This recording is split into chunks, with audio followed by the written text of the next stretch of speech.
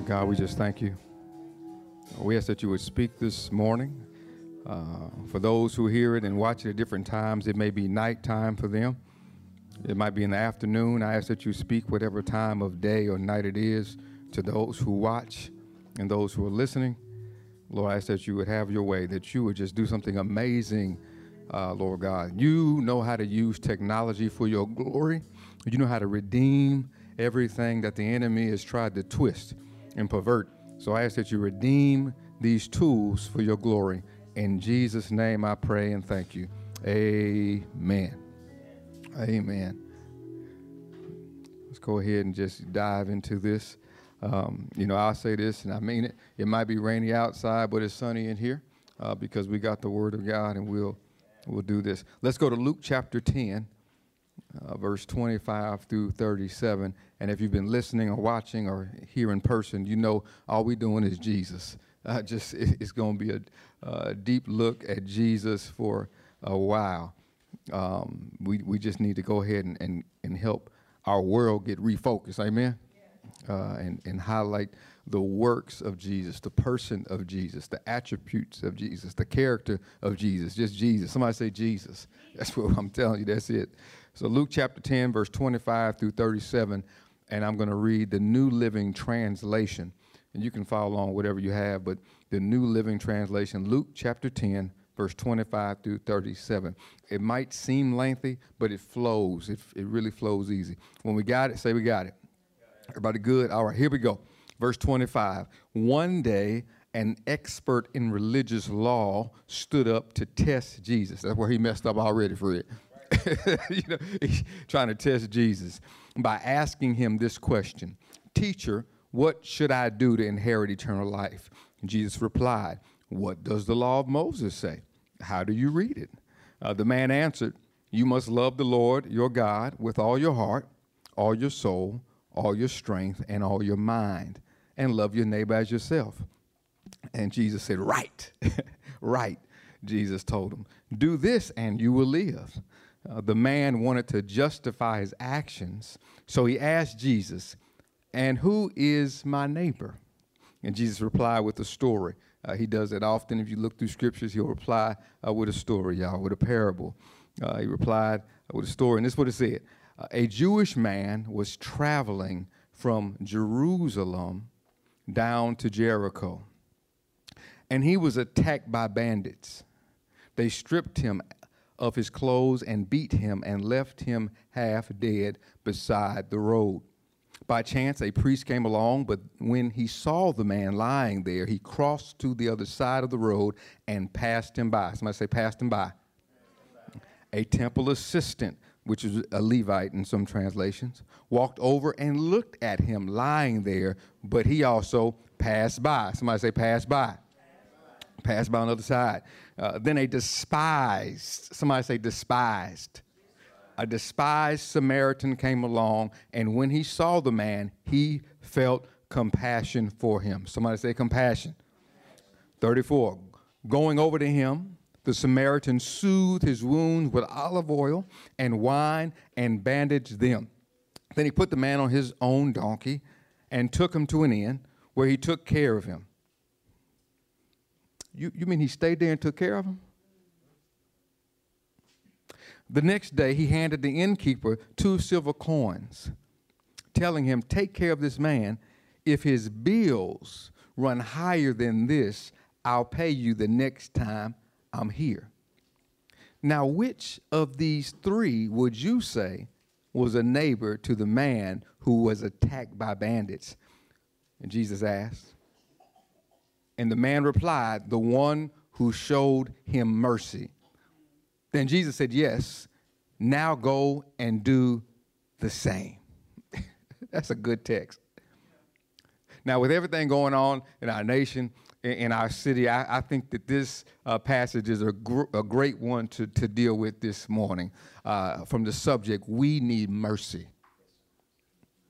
We need mercy. Say it with me. We need mercy. Say it again. We need mercy. Amen. We need mercy. Look, there's an African proverb or a word that guided the life of the late Desmond Tutu, Bishop Desmond Tutu. Anybody heard that name before?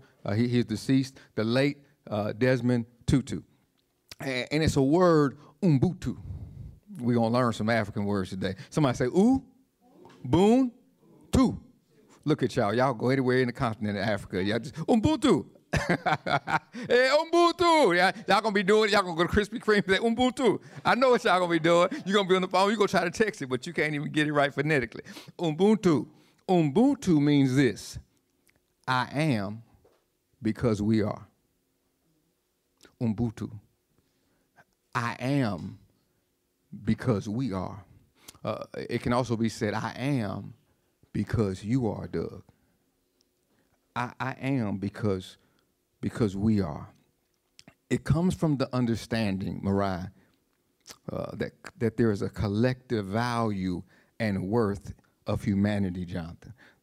That regardless of your race, Renee, your color, your socioeconomic status, your gender, your disability or religion, that you have value and worth. Ubuntu. I am because we are. Ubuntu. And this would guide the bishop. But before there was the Bishop Desmond Tutu, there was Jesus. And Jesus, being a native of northeastern Africa, he would understand the principle of Ubuntu. He would understand the principle of I am because we are. He would understand that. A matter of fact, he would understand it more than the religious expert, Fred. He would understand this because the religious expert, y'all, Amir, he memorized the law, but he didn't understand it. He could repeat the law. He was raised in it as a kid. You know, Bible Belt folk, they raised in church, right? Know how to say all kinds of doxologies and know how to repeat prayers, know how to say all kinds of sayings, but don't know how to live it. And he knew it by memory, but didn't know it in his heart. And how do we know? Because Luke records how he answered Jesus. Watch this. It was somewhat sarcastically, y'all, because he was feeling himself. And he tried to justify himself as being perfect religiously. You ever seen folk like that? Walk around like they just got it together? Man, I used to hate when folk would be in their little nice little black suits. You know, I can get sharp too now. Don't get it twisted. And just feel like they just, you know, somebody, like you just religious because you looking good today, but they just mean as all get out. Mean as a Rottweiler. You know what I'm saying? But then put on a black suit and, you know, put on a white dress and just act a little different. No, you still mean. You know, we need Ubuntu, right? We need mercy. We need mercy. And he answers Jesus in the sarcastic answer, trying to justify himself. And many of us, we try to answer in ways to justify ourselves, but we end up exposing ourselves. He was trying to justify himself, but ends up exposing himself. The man's question to Jesus is this: who is my neighbor? Oh, so, okay, smart guy, so you really don't know. Because it exposed that he didn't understand love. And he wanted to have a specific type of people that he could serve to be his neighbor. He wanted to understand, what does it mean? Because I don't know who my neighbor is. I get to choose who my neighbor is. He didn't understand what it meant to be neighborly. Asking who is my neighbor was similar to that. What people do I have to love? Yeah, or which people do I get to select to love? That's what it was saying when he said, who is my neighbor? But when there, don't miss this, y'all, but when there is no love for all people, there can be no true love for God. When there's no love for all people, there can be no true love for God, no matter how we try to dress it up.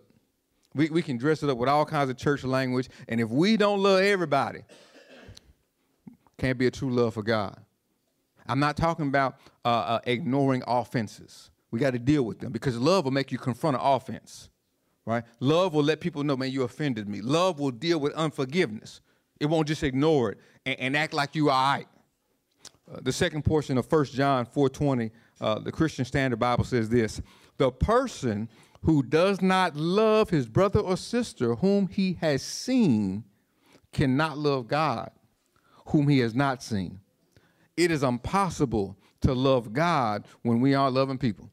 We can't compartmentalize it. Now, we've been watching the news lately. If you haven't watched the news, at least you probably get a feed on Twitter or Facebook or Instagram. If you don't know about Buffalo, New York, your head has been in the sand, right? Does everybody know about Buffalo, New York? Right. We know about the massacre that happened in Buffalo, New York, correct? We understand the shooting, correct? Now, y'all can't see them on camera, but they're nodding their heads, right? We know about the shooting. That this young man, he drove at least 200 miles from his house, from where he stayed, to go do this. He was going to express his love for white America, what he thought was love. What he thought was love for white America, what he thought was love for people, what he thought was love and patriotism was really hate and perversion. What he thought was love, what he thought was patriotism was really hate and perversion. Yeah. Now, he doesn't represent all of white America, but he does represent white hate groups. He does represent the perpetuation of oppression and white supremacy. That's what he represents. Yeah, it's hate that can't stand somebody because of their skin color. That's hate. It's hate that says, I don't like you because of your sexual preference or orientation. It's hate that says, I don't like them because of their body size. They too big, they too tall, they too short. That's hate. That's hate that says, I don't like you because of where you stay. You don't deserve to drive that kind of car. You don't need to stay out there. It's hate because you don't got the same family structure, because your folks been divorced or you had a baby out of wedlock. That's hate. And we need mercy. We need mercy. And Jesus tells this prejudiced, religious man a parable about a Samaritan. The most hated figure in their society. Yeah, the most hated becomes the hero. Isn't it interesting? Isn't that cool, though? Jesus used the most hated in their society to be the hero in the story. That's countercultural, especially when you feel good about yourself. You know you're going to be the hero. And he uses the most hated to be the most loving, the Samaritan. And Samaritans, this is why they were hated, y'all, because they were racially mixed. That's one of the reasons, racially mixed people. They were considered impure. Sound familiar? Yeah, they were considered impure. And there was a constant and consistent hostility between the Jews and the mixed race Samaritans. And the story shows us that race wars are nothing new. Ain't nothing new under the sun. People act like the Bible, it doesn't speak to now. Everything you find in the Bible, we can find something going on right now in a modern day example. Race wars are nothing new. And this is one thing I noticed. Every high political season, we have these racial tensions that rise. Man, like they like sleeper cells have just been sitting there waiting for it. It's like they've been planning. We talked about how they just be waiting. Every political season, just watch the rhythm. Watch the seasons. Every high political season, we have these hate groups that rise back to the surface. We have these people that go ahead and show themselves and make headlines. And it's a distraction. We talked about the distractions last week. And I believe that we as humans have been conditioned, especially in the church, Bible Belt Church. When we read a text like this, we encounter this story, we want to see ourselves as a victim. Yep. Our default is to see ourselves as the victim on the ground or the person offering the help. I'm messing with you. Come on. Y'all robbed me this morning. Yeah, it's our default. We've been conditioned because of the self-righteous tendency and our victim mentality that's perpetuated in this society, that our go-to is to see ourselves either as the victim on the ground, or the person who's offering help, because we're often in denial about our own sinfulness. We often in denial about it. We don't want to admit, this is what's going to hurt. We don't want to admit that we could actually have more in common with the violators. Yeah, who cause harm to people, either physically, psychologically, or sociologically. Yeah, we don't want to see ourselves to have anything in common with the violators who could actually be people, that we could actually be people that cause harm either physically, psychologically, or sociologically to somebody. Now, we don't want to see that. We don't want to admit that we could actually have more in common with the civically apathetic. Hear this now, that we ignore societal pains, that we pass individuals by who got pain around us. We don't want to admit that we could be the violators or that we could be the civically apathetic. And the man in the text exposed his own self-righteous sinfulness by trying to justify himself in order to appear righteous.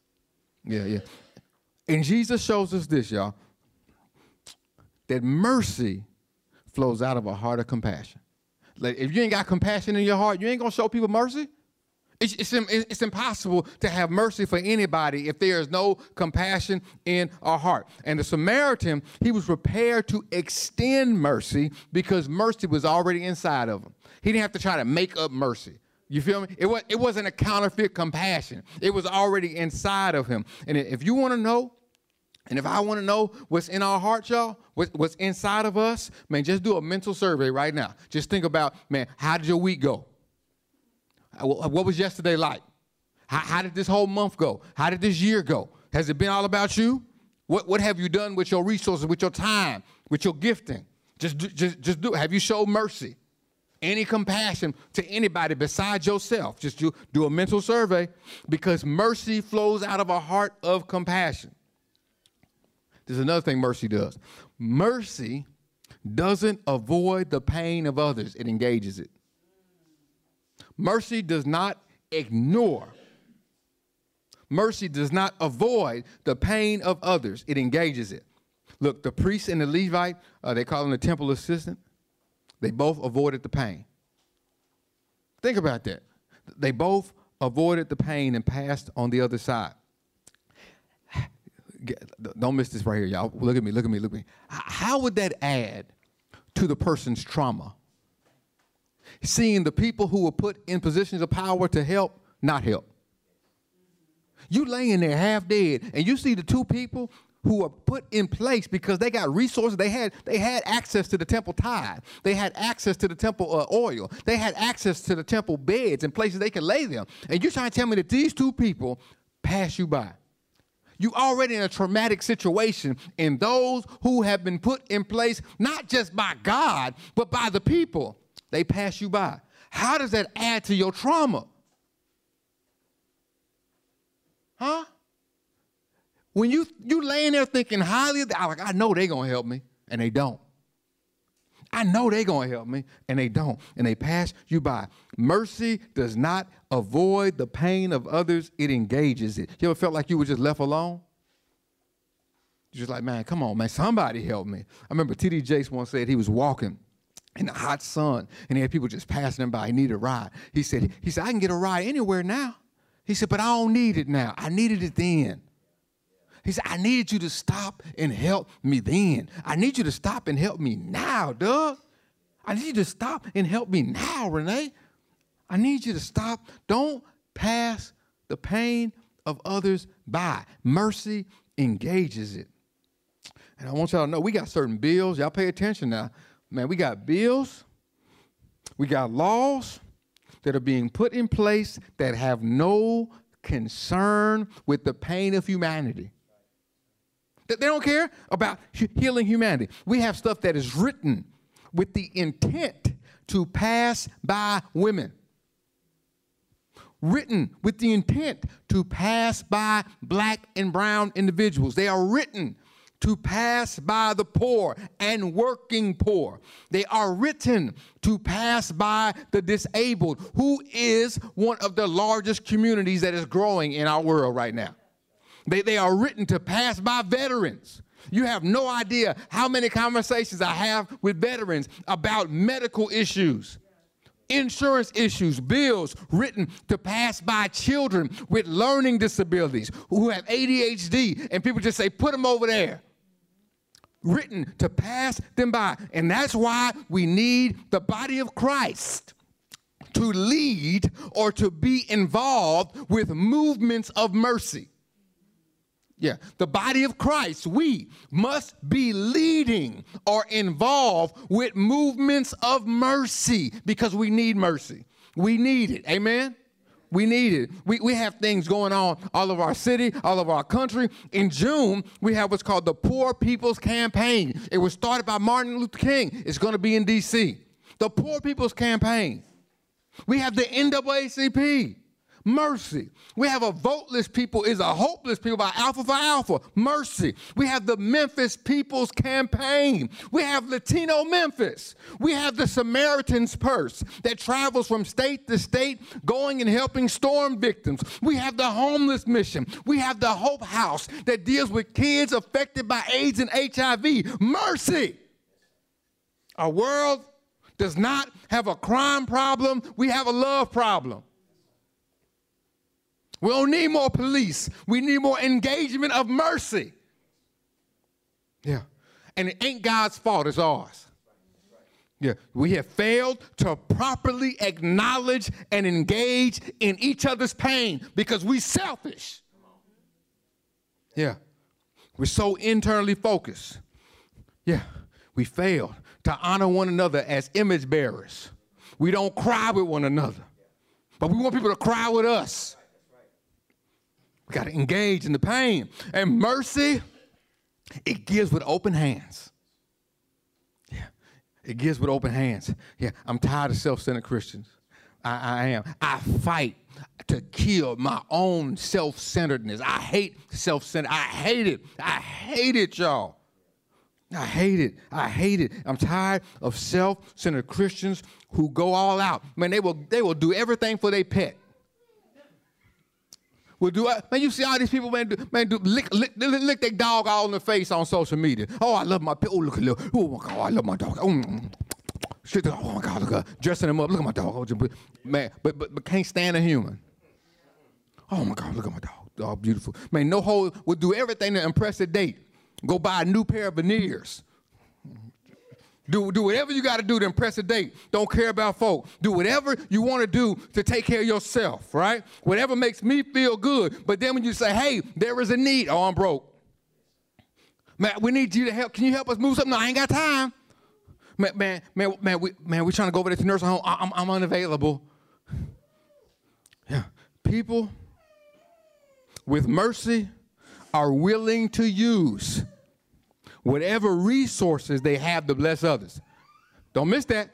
People with mercy are willing to use whatever resources they have to bless others. I'm going to say it again. People with mercy are willing to use whatever they have to bless others because I realize that it's a gift from God. It's a gift. Whatever I have is a gift from God. Give with open hands. Mercy gives with open hands. The Samaritan used all of his resources to provide care, and he was willing to take care of any extra expense. Y'all hear that? Y'all hear that? He was willing. Are you and I open-handed Christians or closed? Because we need mercy. And we ought to be the examples of mercy. When mercy is placed at the front of our lives, secondary issues become insignificant details that move out the way. That's good. Hear this. When mercy is placed at the front of our lives, secondary issues become insignificant details that we move out the way. Let me explain it. Don't miss it. Don't miss this. See, neither one of them in the story, the person on the ground or the person standing up, neither one of them, giving mercy or receiving mercy, had to explain secondary issues and insignificant details. They didn't ask each other, so what's your political affiliation? Yeah, they didn't talk about political affiliation. Yeah, they didn't ask the other their sexual preference or how they identified before help was given or help was received. They didn't ask each other their view on women's right to choose. They didn't do that. They didn't ask each other, what do you think about critical race theory? What do you think about social justice? What do you think about abortion? Are you married? Are you single? How many kids you got out of wedlock? They didn't talk about none of that. The Samaritan didn't blame the man on the ground for being half dead and being hurt.